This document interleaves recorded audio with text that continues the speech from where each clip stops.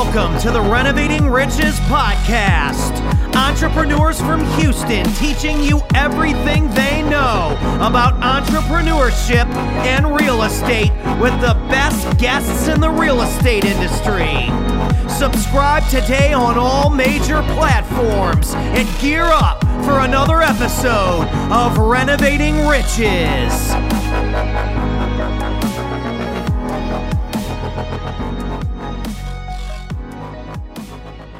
Welcome to a Renovating Riches Radio.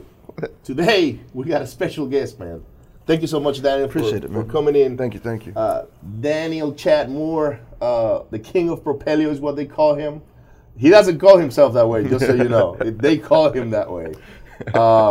And he actually had a very successful event in Houston. What was on the 21st? They had we were just chatting offline. They had almost 200 people show up, anywhere in between 100 and 200, including vendors. And they had guys coming from San Antonio, my friends Michael and Charles and Gancito and a couple other people. Do you have anybody coming from Dallas? Yeah, we had Kristen Gerst come in from Dallas. Yes. So we had Jason Palliser come in from Florida. A lot of Dallas people drove down just to be a part of the event. The Dallas following is real strong. That shows the love and support you got. Yeah. That speaks a lot about you. Well, I appreciate that, man. It's been a long 5 years of making sure that I don't mess people around. That's been my whole life, but overall, I think it's not hard to build a following when you provide more value than you take from people. Yes. So let's talk about you. Who are you? Where do you come from? Social security number, bank account number, that kind of deal, right? All right, let me get my driver's license for you. But you got one? Man, I'm nothing special. I don't ever try to pretend like I am. Grew up in East Fort Worth. Spent most of my youth in trouble. By the time I was 19, I'd already done enough trouble that I was looking at life in prison. Wow. And that was an eye opener for me. And coming off the backside of that, I'm just kind of. When I was locked up, I was reading books. How long did you serve? I didn't get any pen time. I had to sit in county waiting to go to trial. Okay. So I was sitting in county for about 6 months before I got bonded out. All right. But while I was in county, the book cart would always come around, and I got a book off the book cart that was written by Ross Perot. And I don't remember the name of it, but he just talked about how he got his start in real estate and all that stuff. And it just kind of planted the bug. And then whenever I got out, I was walking through Walmart, and there was the bargain book bin. And there was another book in there written by Kiyosaki and Donald Trump. It was a co-authored book. I remember that one. And I picked that one up, and I started reading that, and I was like, you know what? Maybe there's something to this real estate stuff. So I went out and bought another book that same week, and that was Robert Kiyosaki's Real Estate Advantages. And I was 23 years old when I read that. Wow. And then whenever I read that book, I decided, you know what? Real estate's what I'm going to do. And I went out and bought my first flip when I was 23. We had somebody on the show that had a very similar trajectory, and this guy is killing it right now. Shout out to Robert Cannon. If you're watching or listening to Robert, he went to prison, and while he was in prison, he did spend a few years, a couple of times. He did a lot of soul searching and a lot of reading. But anyways, this isn't about Robert, about Daniel. But it's kind of interesting on how the universe might take you through a path. To open your eyes and sort of push you into a whole different direction without you even knowing it, because you were just trying to probably spend some time by reading a book. Because what else can you do? I was bored, and there wasn't a whole lot on the book cart that was interested in me, and I was like, I just remembered Ross Perot from being this tall. Wow. And just remembered how rich he was, and I was like, let's just see what rich people think. And I picked up the book, man. After you read the books, right, and you got out, obviously, how long did it take for you to go strike a deal? When I got out, I wasn't going all in on real estate. All I did is just read that one book. But it was probably about 8 months to 9 months to a year after that, whenever I was walking through Walmart and saw the second book. And saw the second book. And then after reading the second book, it was probably within a year that I bought my first. So 2 years later, and I'm pretty sure you went and tried to find jobs and things like that just to sustain yourself. Yeah. Which was very hard probably to do. I was making like $9 an hour at that time pulling wire for basically an electrical contractor. Okay. All I was doing is showing up and pulling wire for them. And then, I was on lunch break one day, and I was driving through a neighborhood on my way to find something to eat, and the whole neighborhood was just abandoned. Like Wow. it was a pocket of condos, not condos, townhomes in the middle of pretty much downtown Dallas. It was just a one city block full of townhomes, and I was driving down the road, and it was pretty much abandoned. Every house on the block, the left side of the street was fully occupied. Well, it was abandoned during the day. Yeah, that's a good way of putting it. It Yeah. was something else. that ties in really well to how that whole property went, because the one side of the street was completely occupied, the other side of the street was completely abandoned. There wasn't a single occupant on the other side that was there legally, and it was just for whatever reason in the back of my head, I was like, man, that's what these books talk about. That's an opportunity. And through that, every single house on that side of the street had a realtor sign in it, all different realtors. And I ended up calling up one of the guys. His name was Andrew from Coldwell Banker. And I was like, hey, man, I want to buy this house. And he's like, well, are you pre-approved? And I didn't have a clue what I was talking about. I was like, no. And he's like, well, call your bank up, see if you can get a loan. If you can get a loan, call me up, and I'll come show you the house. So during that lunch, I went over to my bank, which was just right around the corner, and I sat down with them. And they ended up pre-approving me, like right there, for like a $70-something thousand loan, $80,000 loan. And the house itself was like $44,000. So I was like, all right. More than enough for you to go get a property. So I'm sitting here thinking I bought the house. And I called Andrew up, and Andrew was like, all right, I'll come by, I'll show you the house. We go in there. All the copper had been stolen. All of the windows were busted out. It was boarded up. And when they stole the water lines in the house, the meter outside wasn't completely shut off. So the meter just ran inside the house. It was just, the carpet was soaked. It was full of mildew. It was just nasty. Wow. And did the bank fund that deal? That's the interesting part. That's the interesting part. So I did get the property under contract for $44,000, and they sent out a bank appraisal. And when the bank appraisal came out, like, I'm sitting outside waiting for him to show up. He pulls up in his Mercedes and his Gucci glasses, and there's a piece of plywood covering the front door, and I have to pull that back so he can get in. And he's just sitting there looking at me like, what am I doing here? Am I about to get robbed? What's happening here? And I got him in there. There's no lights in the house or anything like that. And his little Gucci loafers are splish-splashing through the carpet. And he's looking around, and he's like, what's going on here? I was like, well, I'm putting granite over here. I'm doing all that. And he's like, you planning on doing all that before you buy the house? And I was like, hell no, I'm not doing all that before I buy the house. He's like, well, all this stuff needs to be done before I buy it. I got to appraise it as it is. And I was like, all right, well, that's no problem. He's like, but with the loan you're getting, you're going to have electricity. You're going to have heating and air conditioning. You're going to have a stove. You're going to have all this stuff. And I'm like, well, that sucks. So I move forward, and they give me the list of repairs from the bank. And I've got like a 35, 40-day close with my contract. And I'm sitting here thinking, well, damn, I know that this is an opportunity. Like, my due diligence on this property was, I looked at the tax rolls. Tax rolls said it was worth like $84,000. I've got it under contract for $44,000. I'm going to make money. 50 cents on the dollar. That was my due diligence. That was all I did. That's all I did. What year is this? What year was this? This was 2006. Okay. Yeah, this was 2006. Yeah. So I was able to, the loan that I applied for was 103% financing. So 100% of the purchase price and 3% of the closing costs. Okay. And, but they gave me a long list of repair addendum. And I was like, okay. I quite literally moved into the hot water heater closet of the house. And what I was doing was, because my work was like 3 blocks away. So I'd go to work in the morning at 8 o'clock. At 5 o'clock when I'd get off work, I'd just drive around the corner. And from 5 o'clock in the afternoon till about 4 or 5 o'clock in the morning, I would work on the house. That's crazy. I'd go in there. You were putting sweat equity before you even closed on it. I rehabbed the house before I bought it. Wow. Like, that's the complete wrong thing to do. Yeah, that's like, you don't do that, guys. Like, literally, like, that's not what not to do. There's other programs today that will allow you to go do that. Yeah, most definitely. That was just ignorance, but just determination on top of that. Yeah. It was the middle of winter, cold as hell outside, and I'm living in the hot water heater closet for like the next 3 weeks, just doing everything I possibly can to get that repair list taken care of. So I had to go through, get all the stolen copper taken care of. I had to go through, I didn't have an air conditioning system. I sure as hell didn't have $8,000 to put 2 new air conditioning systems in. So I just put those little unit heaters. Units, yeah. No, not window units. Probably could have done splits. that too. No, just, those little ceramic heaters you put underneath your desk at work. Oh, yeah. I put all those up in the ductwork.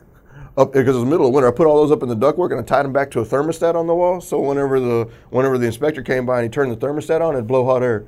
Good. So like I Trick the inspector. I faked my way through everything I possibly could because I saw opportunity there. But what I was saying earlier, you're talking about like how many people were living there that shouldn't have been living there.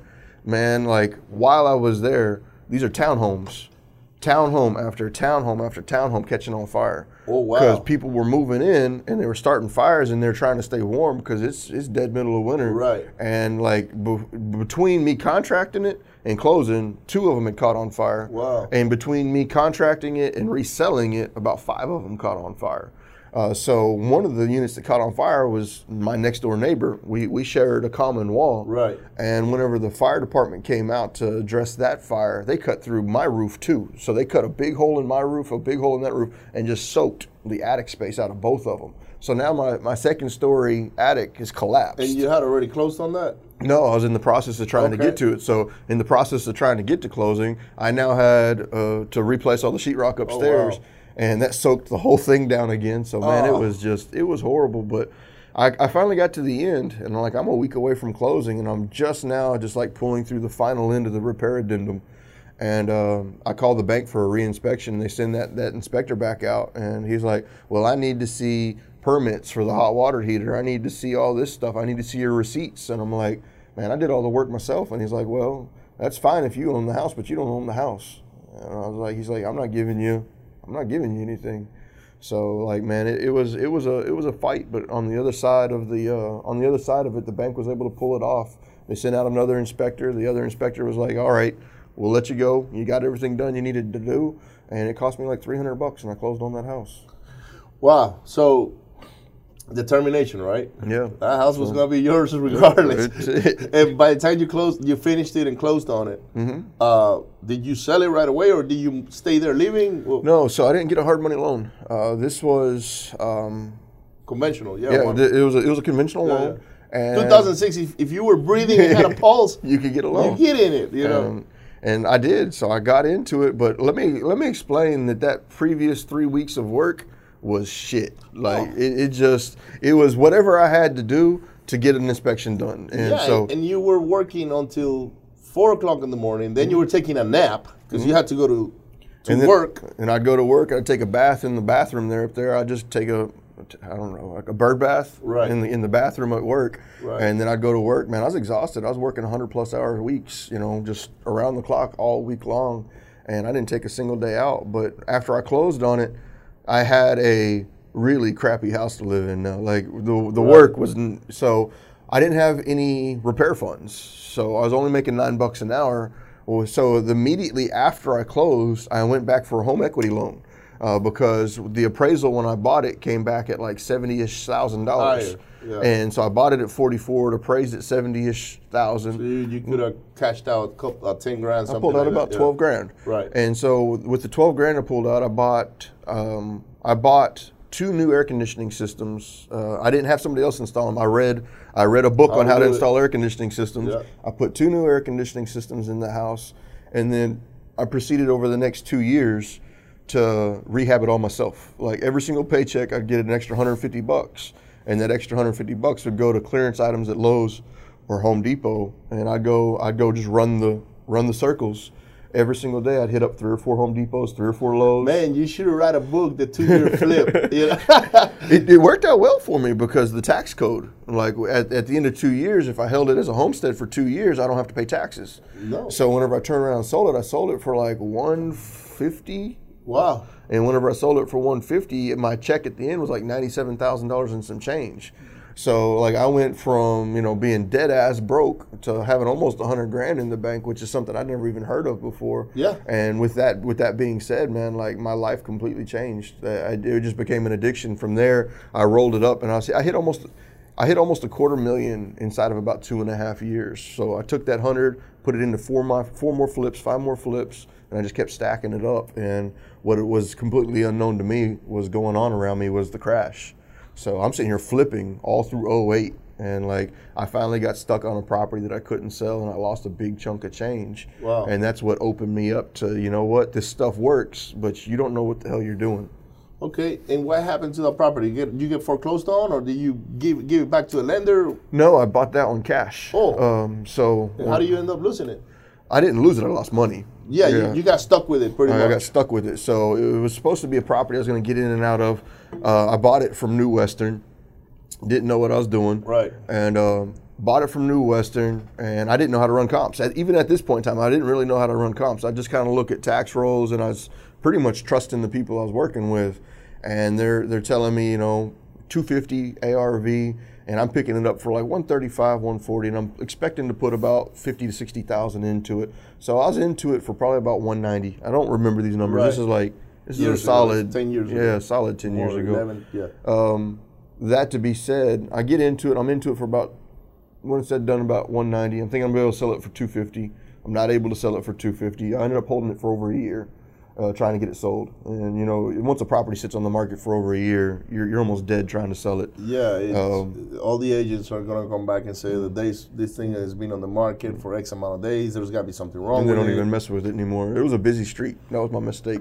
I didn't know that busy street was going to mess me up like that. So I learned my lesson there. But by the time I sold it for like 202, 203. So you got your money back, and I ended up taking about $20,000 loss on it because I ended up someone broke in the meantime, so I had to repair all the vandalism, and then once you take out agents' commissions and then taxes for that year and everything else, I ended up taking about $20,000 to $25,000 loss on it. It happens to all of us. So, but that came with a surprise to me because I knew right then and there I was seeing other people in the market doing bigger things than I was doing. So I'm sitting here saying, apparently you don't know enough, you need more education. So I went back to what I normally do, which is buy a book. And that one was, I believe it was Real Estate Advantages by Robert Kiyosaki. And he talked a lot about, you want cash flow, you want cash flow, you want cash flow. And he said, multifamily apartment complexes. So I'm like 26 now, 27, somewhere in that range. And I read that book and I'm like, okay, so I can do multifamily. Multifamily is not any different than single family, except for buying one house, you're getting 50 of them at one shot. Right. I put an 83 unit apartment complex under contract. Oh, wow. So at 27, I was able to source a key principal to back the loan. And through that, I put an 83 unit apartment complex under contract. And I really wish to this day I was able to pull that one off. But while I was under contract, my KP backed out on me.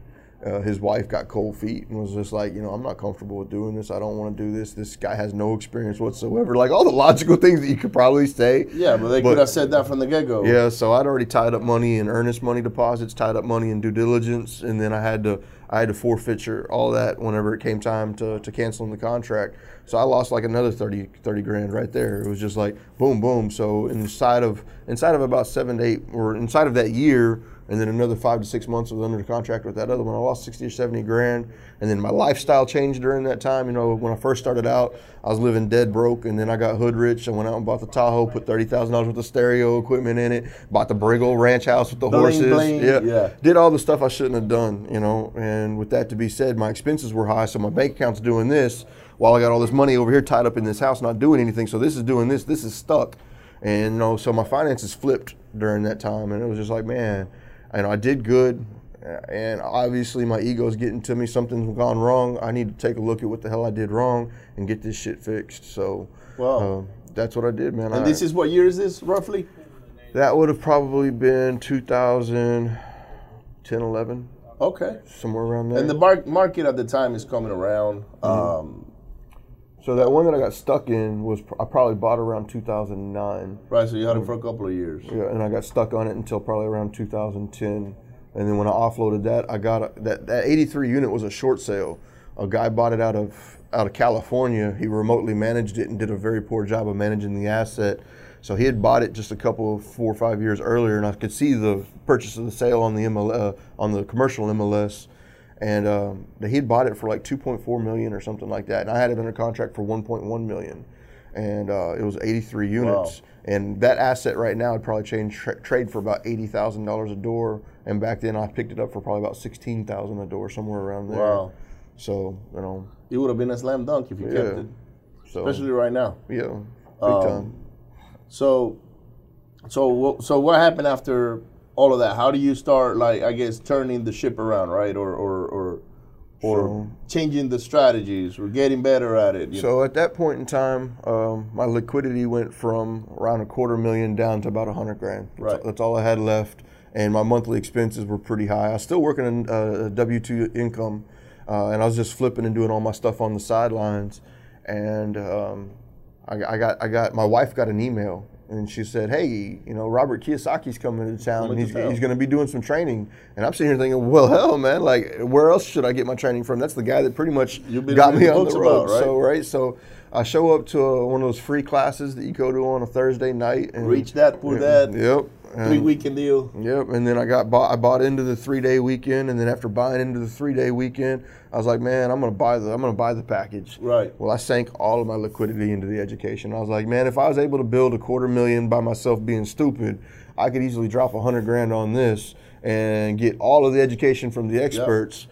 And that was the free money and all that stuff they talk about, yeah. And that was the biggest scam I ever saw in my life, man. Wow. What they did to people in that was just hideous, man.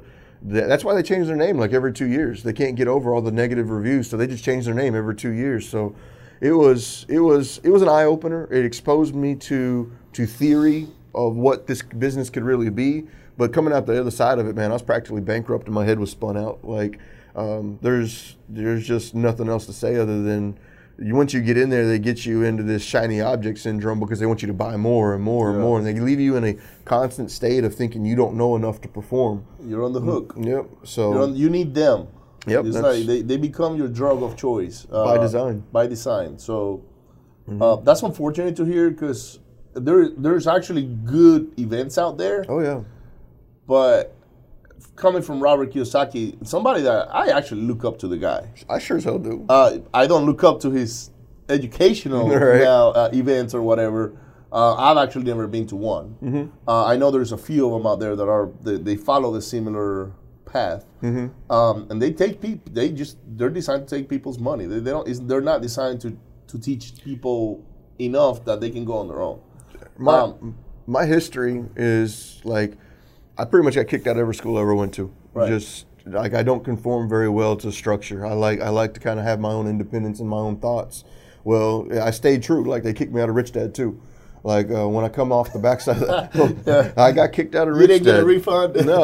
Like it was crazy. I sat down in a room just like this, a little small closet at one of these damn events that I went to. I showed up to the event and they pulled the director of education into the room and they sat me down at a little table like this. The director of education was there and another man. Excuse me.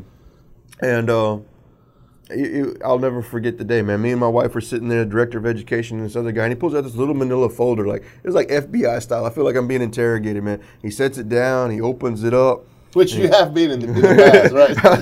Got your flashbacks, you know? I'm sitting here thinking, all right, what's going on here? And he pulls out this piece of paper, and he looks at it for a second, he sets it down, and he pushes it across the table to me. He's like, what's that? And I look at it, and it was a fucking bigger. Excuse me, it was a Bigger Pockets post. There was somebody who was on Bigger Pockets, and they said, "Hey, I'm going to a Rich Dad training this weekend. Has anybody in here ever done one? What are your thoughts?" And I didn't bash them at all. I just went in there and I said, "Hey, I went to it personally. I would do it again because I can't complain about who I am today, and I'll never complain about who I am. But the money that I spent on that program would have probably been better served if I had spent it on a local mentor that understood my local market and how to operate in my local market versus spending it on high-level theory that I could have got for free." But the thing that I got out of Rich Dad that I'll never, ever, ever be able to say was a negative was my network. Like the network of people that I met within Rich Dad gave me, lending options, not from Rich Dad Education, just from the people I met there. Because you get doctors that show up in there, they got $700,000 sitting in their bank account, and they're not out there wholesaling, but they'll fund you the money. So that's all I said. And he's got a freaking copy of it, and he's looking at me, and he's like, "You know that you're in our Rich Dad Hall of Fame, right?" And I was like, "Yeah." And he's like, "You're supposed to be supporting our company. You know that, right?" And I'm like, all I did was tell them the truth, and I didn't tell them that I wouldn't do it and I wouldn't recommend it. I just said that what I got out of it was a really good network, and if you're truly looking for education, that's better somewhere else. And he's like, "Well, I need you to understand this." And I'll never forget how he said that. He said, "We are in the business of selling education. We are not in the business of providing education. And until you understand that, you're no longer welcome here." And he kicked me out. which is good. Yeah. Now, because now you can literally say what it is, but it is good that you are mentioning that. Like, so the networking portion of it is pretty important. It was phenomenal. Like, they've got, thousands and thousands and thousands and thousands of members. So I was constantly being exposed to thousands of people that understood real estate, and a lot of them were higher net worth individuals. So I went to an event similar here in Houston. So I was part of New Peaks, which was Success Resources at some point. It is Success Resources now, and that's all they do. They sell education. Now, you know very well that people that buy education, 99% of them don't do anything with it. Right. Like guys like us, the 1%ers are the ones that are going to go take it and run with it, right? So they had a real estate, class attached to it. I bought into a big package that was a bunch of different classes. Train the Trainer, Guerrilla Business School, they had all these different ones. They had one called Warrior, which I actually suggest to everybody to go take. That one I support 100%. But they had this real estate one, and I'm in real estate, so I'm like, I'm gonna go and check it out. And I sit on the front row, and the trainer is out there talking about how he flips houses in Philadelphia and whatnot, and he's going through stuff, but some things weren't really clicking. I was like, man, I'm rehabbing. What he's saying right now is kind of like, that make no sense, And I started asking questions. Does anybody have any question? I will raise my hand. Yeah, hey, what, so I was putting this guy on the spot, but without even realizing myself that that's what I was doing. And then one of the things they said at the beginning is you're not allowed to exchange business cards. And that was weird. But I was like, okay, I'm going to play by the rules. Well, this lady who's actually now actively involved in the real estate investing community in Houston came and gave me a card. So, Ricardo, your questions and this and that. And she gave me a card. I took the card and I was like, put it in my pocket. And they saw me. And they're like, hey, man, we need to go talk. And I was like, for what? I was like, you're exchanging business? No, she gave me a card. I never gave her a card. Right. She gave me a card. No, you need to go. So they had actually already, spotted me. And they literally kicked me out right there on the spot. And then I rode back to the school. I was like, hey, guys, I went to a real estate event, and you guys are doing this. The networking portion of it is the most important one. These guys are not pushing us. Like, yeah, we heard that before. We're going to drop them. Right. And eventually, I think they did. They dropped them, but I did get kicked out of one, too. So and it was the same thing. They were selling $100,000 coaching programs. Man, anybody that's listening, I have zero issues with mentors, coaching, masterminds. I enjoy being a part of the masterminds that I'm a part of, and there's no way in hell I'd ever be where I'm at today without the right mentors.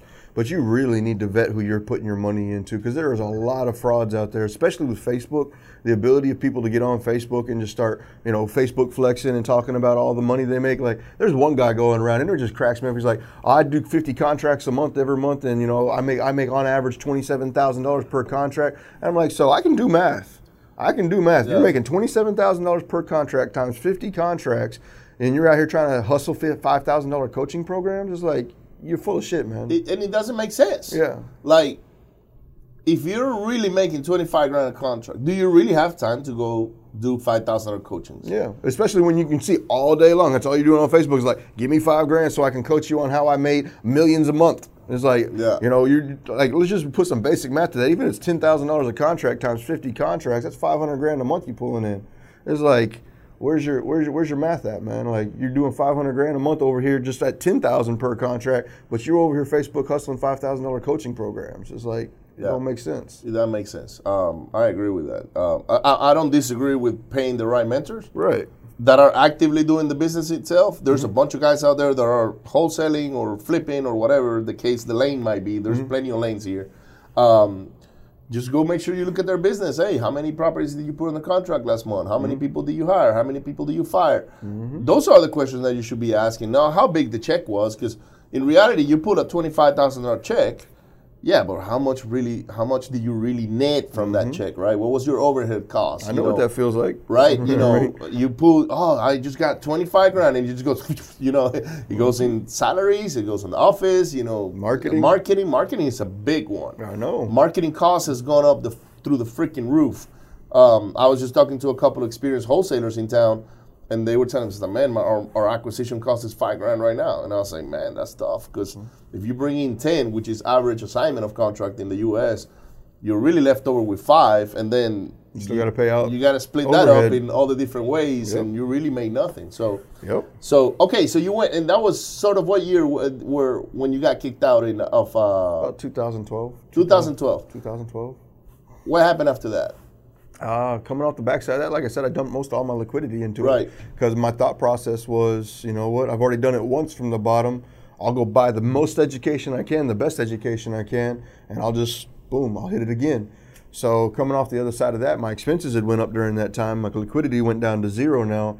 So what I ended up doing was, fortunately, I was smart enough, at least during that time, to anything I had equity in, like my cars, my house, I had equity in all that. So coming off the backside of that, I was spun out. Like, now, you know, they're all trying to, oh, you need to do short sales, you need to do wholesales, you need to do mobile homes, you need to do foreclosures, you need to, so like you can't. All kinds of different so objects. I'm doing 90 different things and I'm not doing any of them well. Right. And so I'm just sitting there watching everything just go downhill. So I saw that I was, you know, probably 6 months away from not being able to afford my house or anything else anymore. So I sold my house, sold everything I had that had equity in it, and I bought a $1,200 mobile home in the middle of the hood.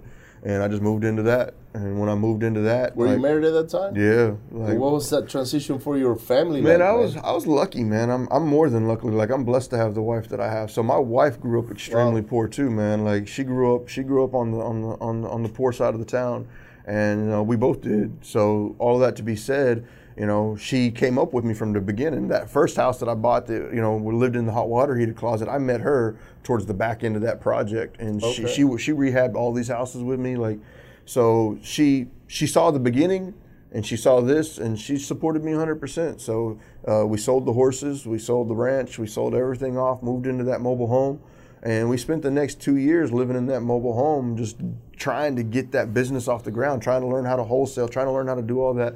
And as I got closer and closer to the end of that 2 year span of just not really getting anywhere, I quit my W-2 job at the same time. I was just like, this is going to be the path of my life. I am going to make this work. I don't care what happens. My first year, at that time, my W-2 job, I was pulling in about $90,000 a year. So I had a decent little W-2 going on.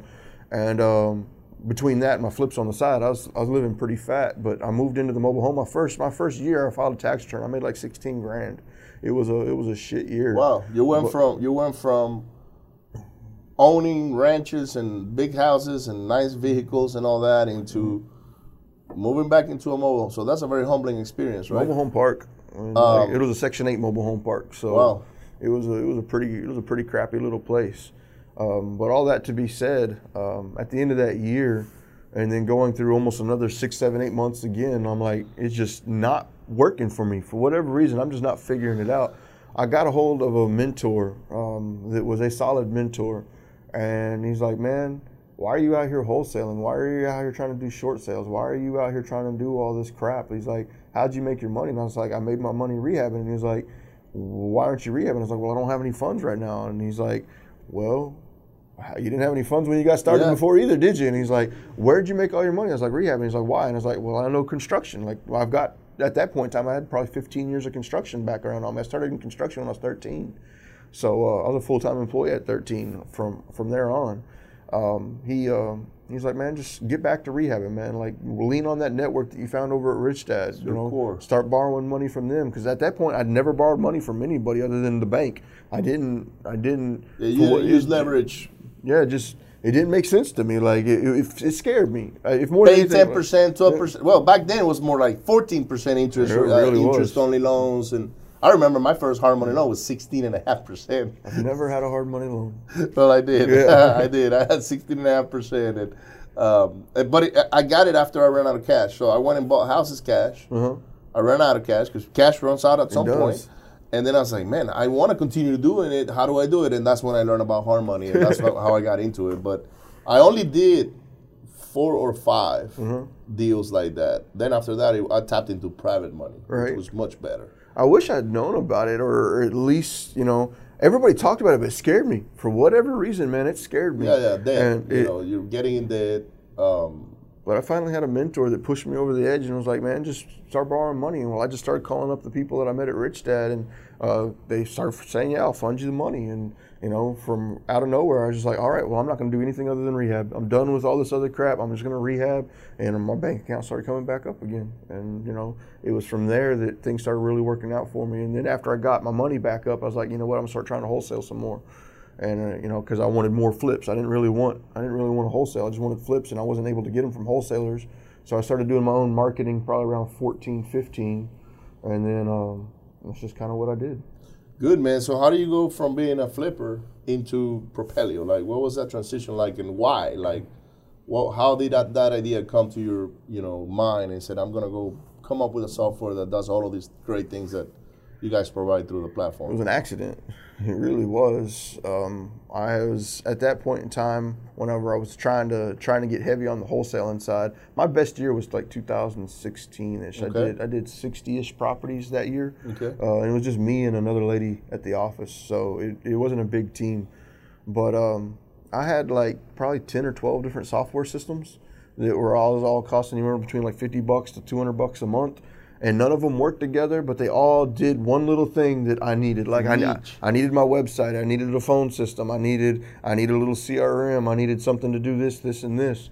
And once you add all that together, I was spending, you know, $1,200 a month, $1,000 a month just in software.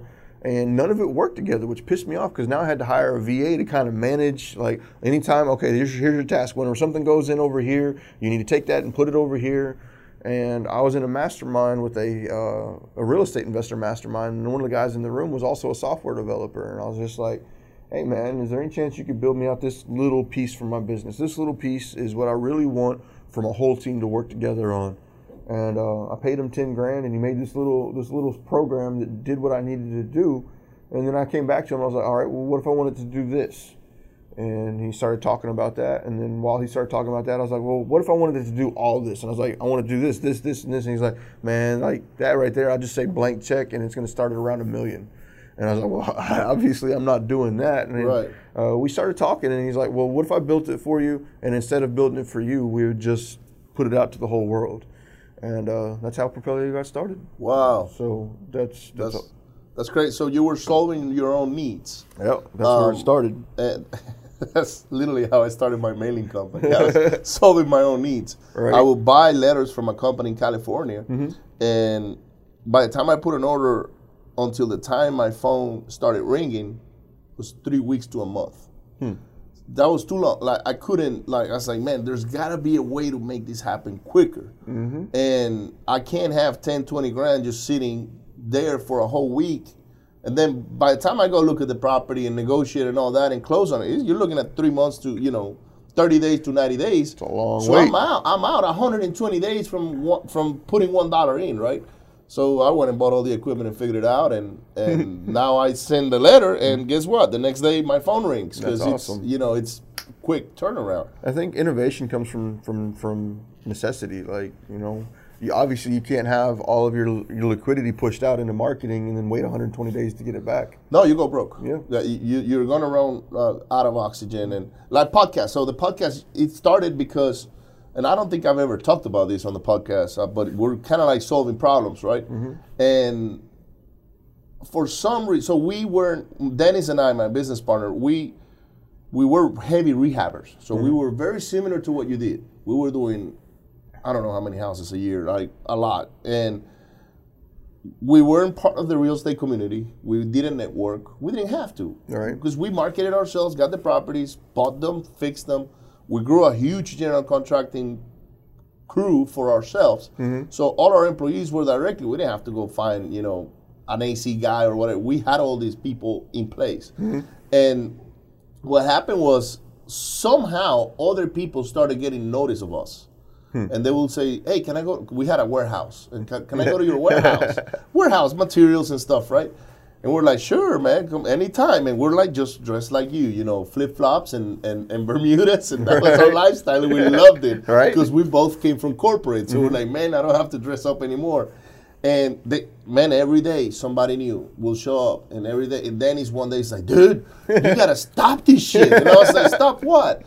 We can't work. I was like, what are you talking about? He's like, you got all these people showing up, like, and we're just teaching them how to do what we do, and then we end up leaving the office at 8 or 9 p.m. because for the most part of the day, you had 2 or 3 people show up, and I'm one of those guys. I really want to help other people out, right? And I was like, all right, fair enough. I'm going to start turning people down, but how can we continue to help them out without them taking, maybe an hour, of our time a day? And if it's 3 of them, there's 3 or 4 hours now. And he's like, well, I watch a lot of YouTube. Like, he follows people on YouTube or whatnot. He's a car lover. And he loves Lambos and things like that. And he's like, why don't we do a YouTube channel where we just interview other people, or we talk about what we do, and that's how we. If somebody calls us, say, hey, can I go to the office? And I know, go check out the Renovating Riches that makes a lot of sense. And then if you have more questions, then send us an email and we'll go from there. And it's not that we were turning down networking. It was just that it was really taking a lot of our time. You do have to be very conscientious of your time because, it doesn't take long at all for you to lose a big chunk of your week just doing nothing other than helping people. And I ended up in the same path. Everybody that asks, hey, can you teach me this or that? I'd say, all right, let's go somewhere. Let's sit down and meet. And I'd spend 3 or 4 hours. I'm like, all right, if you want to get started, this is how I did it. This is what I did. Go out here and do this, this, and this. And you take that times 10 people a month. Well, that's 40 hours out of your month that's just gone. And that's you're not getting compensated by it either because you're not charging for it. You're just doing it in good faith. I want to see other people win. And that's 100% why we started the Academy. It's like, if I'm spending 40 hours a month trying to help other people out one at a time, that's no longer scalable. And I don't have 40 hours a month to just give to something like that. So when we created the Propelio Academy, it was 100%, how can I automate helping everybody that I want to help and still be able to move forward? So we created the Academy where I would basically just take everything that I do sitting down with somebody at a table like this and teaching them, but instead of doing it one-on-one, I just do it on camera. And then if anybody ever calls me and was like, hey Daniel, how can I wholesale? I'll be like, go watch the video. I'm not here to mentor you and everything like that. But if you truly want to learn how I did it, go watch the video and it's all there. So that's good. So, and it's free, by the way. Yeah. You don't have to pay for anything. You just go to propelio.com. /academy, I think it is. And you got all kinds of stuff there. You got owner financing. What sort of subjects are you guys covering right now? Subject to RAPs, basic owner financing, mobile home investing like Lonnie deals. We've got multifamily investing in there. We've got marketing in there. Like Christina Cross came in from Boston to teach on that. She does about $1.5 million a month in direct mail. So she comes in there, teaches about KPIs, how to analyze, follow up, and keep track of all that stuff. We've got stuff in there about neuro-linguistic programming. We've got stuff in there about negotiations. We've got stuff in there about how to maintain your finances as from a CPA bookkeeping standpoint. It's really a university what you have. It's 100% all Not I wouldn't call it academy. I'd call it university. I'd like to, but that's illegal. Yeah. You have to register as a university, right? So that's awesome, man. I've actually watched some videos from there. I've actually started getting a hold of Propelio through Facebook. Like somehow it started popping up on Facebook, and there was people talking, and I was like, man, that's actually pretty cool because we were already podcasting, so we could relate to what you guys were doing. But you guys had a different setup. It was more like a library type setup where you have 4 different people or 3 people or whatnot just giving knowledge out. And it's actually pretty cool and pretty awesome. So what does Propelio, like the platform, can you tell us a little bit about the platform? So the Propelio software itself is essentially the ability to help you kind of with your acquisitions. We've got four key things that Propelio does. MLS comps, especially for here in Texas, like Texas being non-disclosure. If you're trying to get access to the MLS comps, waiting on a real estate agent can kill a deal. Like it can just completely kill a deal. So immediate access to true MLS comps with Propelio. You go a step further from there, lead lists. Like one of the blood of your business is the ability to acquire properties, and lead lists is one way to get that started. So we provide nationwide access to county records. So you can see deed filings, high equity, low equity, no equity, vacant properties. You can pull all those properties in Propelio up to 5,000 a day. Here in Texas, we do pre-foreclosures, probates, affidavits of heirship, and we also do appointments of substitute trustee. for people that are watching, a lot of people back in the day didn't know what appointments of substitute trustee were. That's kind of one of my niche lists. So we do lead lists, we do true MLS comps nationwide, but then we also do websites. So if you need a website for your business to do some lead capture from, some SEO, pay-per-click campaigns, we offer turnkey investor websites. You don't need to have any experience, just 5 minutes. You can come in there, get your logos up on your website, get your branded colors going. You've got your website up and running. And then we do a Driving for Dollars app. So with the Driving for Dollars app, you can go out, do your driving. It'll show you on the map where you have driven, so it's easy for you to see that. It's also a team-based system, so you can see where your other drivers have been going. Drop pins on maps, pull up the owner's information, all the record locations, and then you can skip trace them, cold call them right there, and you can send them direct mail all from within the mobile app. So those are the core 4 things that we do right now. And our goal before the end of the year is start adding over in some voice systems so that way you can bring your call systems in there as well. That's awesome, man. That's awesome. So what's next for Daniel? Like, where are you going forward? Oh, man. I've got 2 really big thought processes in mind right now. One of them is essentially I'm looking, and I'm not even looking, I'm going to establish, this is a lofty-ass goal, but I'm establishing essentially the opposition to NAR for real estate investors. Establish some sort of lobbying legislative body that is truly there for the people, kind of create a code of ethics, kind of pull all that together, and start getting people to join a national body of real estate investors so that way we can start defending our industry against lobbyists on the other side of the table, because we're losing a lot of our abilities to transact business with the way things currently are. Like wholesaling is coming under fire under legislation and we have no representation in it. All types of owner financing are coming under fire from legislation across the United States. And what sucks about it is in some ways it's a legitimate complaint. You know, somebody out there as a real estate investor, and I'm not even going to call them real estate investors, they're con artists. Yeah. They're a scam. Like, real estate investors don't screw people over. Con artists screw people over. And we don't want con artists in our industry either. No. But what happens is once these bills get written to prevent the con artists from doing what they're doing, those same bills prevent real estate investors from doing what they're doing because they don't put in the correct language to allow us to still transact our business. So if we don't unite in some form of getting together to lobby against these opposing powers, then we're really stuck in a situation where we're not going to be able to do the business we've been doing. So that's something that's high on my list that's moving forward probably within this year. And then the next step beyond that is I'm really looking to write 3 new books. Like I've been really, really pushing 3 books in the back of my head, and those books are going to start this year. So I'm excited about that. Good for you, man. Well, man, thank you so much for coming to our podcast and sharing your journey and the good, the bad, and the ugly. And we wish you the best. Guys, go check out Propelio.com. If you're interested in knowing more about it, you know, just go to the academy and there's plenty of stuff to learn about. I mean, I don't think there's not a subject that you guys don't cover through the academy right now. And feel free to use the app. I think you give it for free. There is no commitment for like a couple of weeks or something. You got a 2-week free trial. No credit card required. You can go in there, sign up with an email, and with an email, you've got access to a full 14 days of the product. So one of the things I believe in is that I give far more value than I'll ever take. So with that to be said, my thoughts are is after 14 days of trying it out, really, you know, I have no doubt in my mind that if you're an active real estate investor, you'll see the benefit of it and become a part of the Propelio community. Good deal. So, well, go to Propelio.com. You have a group as well, right? Yeah, Propelio group. Just search for Propelio on Facebook. We've got that out there. Make sure you watch the videos. They're pretty good. I watch them. I learn a lot by, you know, being exposed to that information. We don't know it all. Right. But certainly there's people in our groups that know their niches and before you know it, you become better. And man, thank you so much for doing what you're doing with Propelio, Daniel, because it's really helping the community elevate to a whole different level. And you know, all ships rise together pretty much. Oh yeah. And you're definitely doing that. So with that being said, guys, don't forget to hit share, like, and subscribe.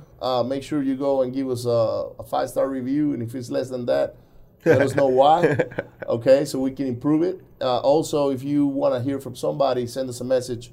We'd love to have them on the podcast. And until then, you take it easy. Bye. Awesome.